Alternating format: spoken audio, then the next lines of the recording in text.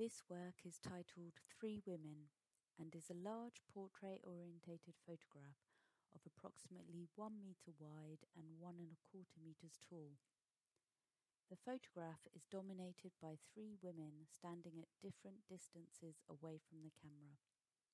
The closest to us has a deep fuchsia pink loose robe called a jalaba with a matching headscarf, but their face is just out of shot.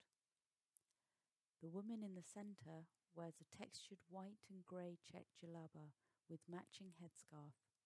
Her eyes look away from us to the right of the frame.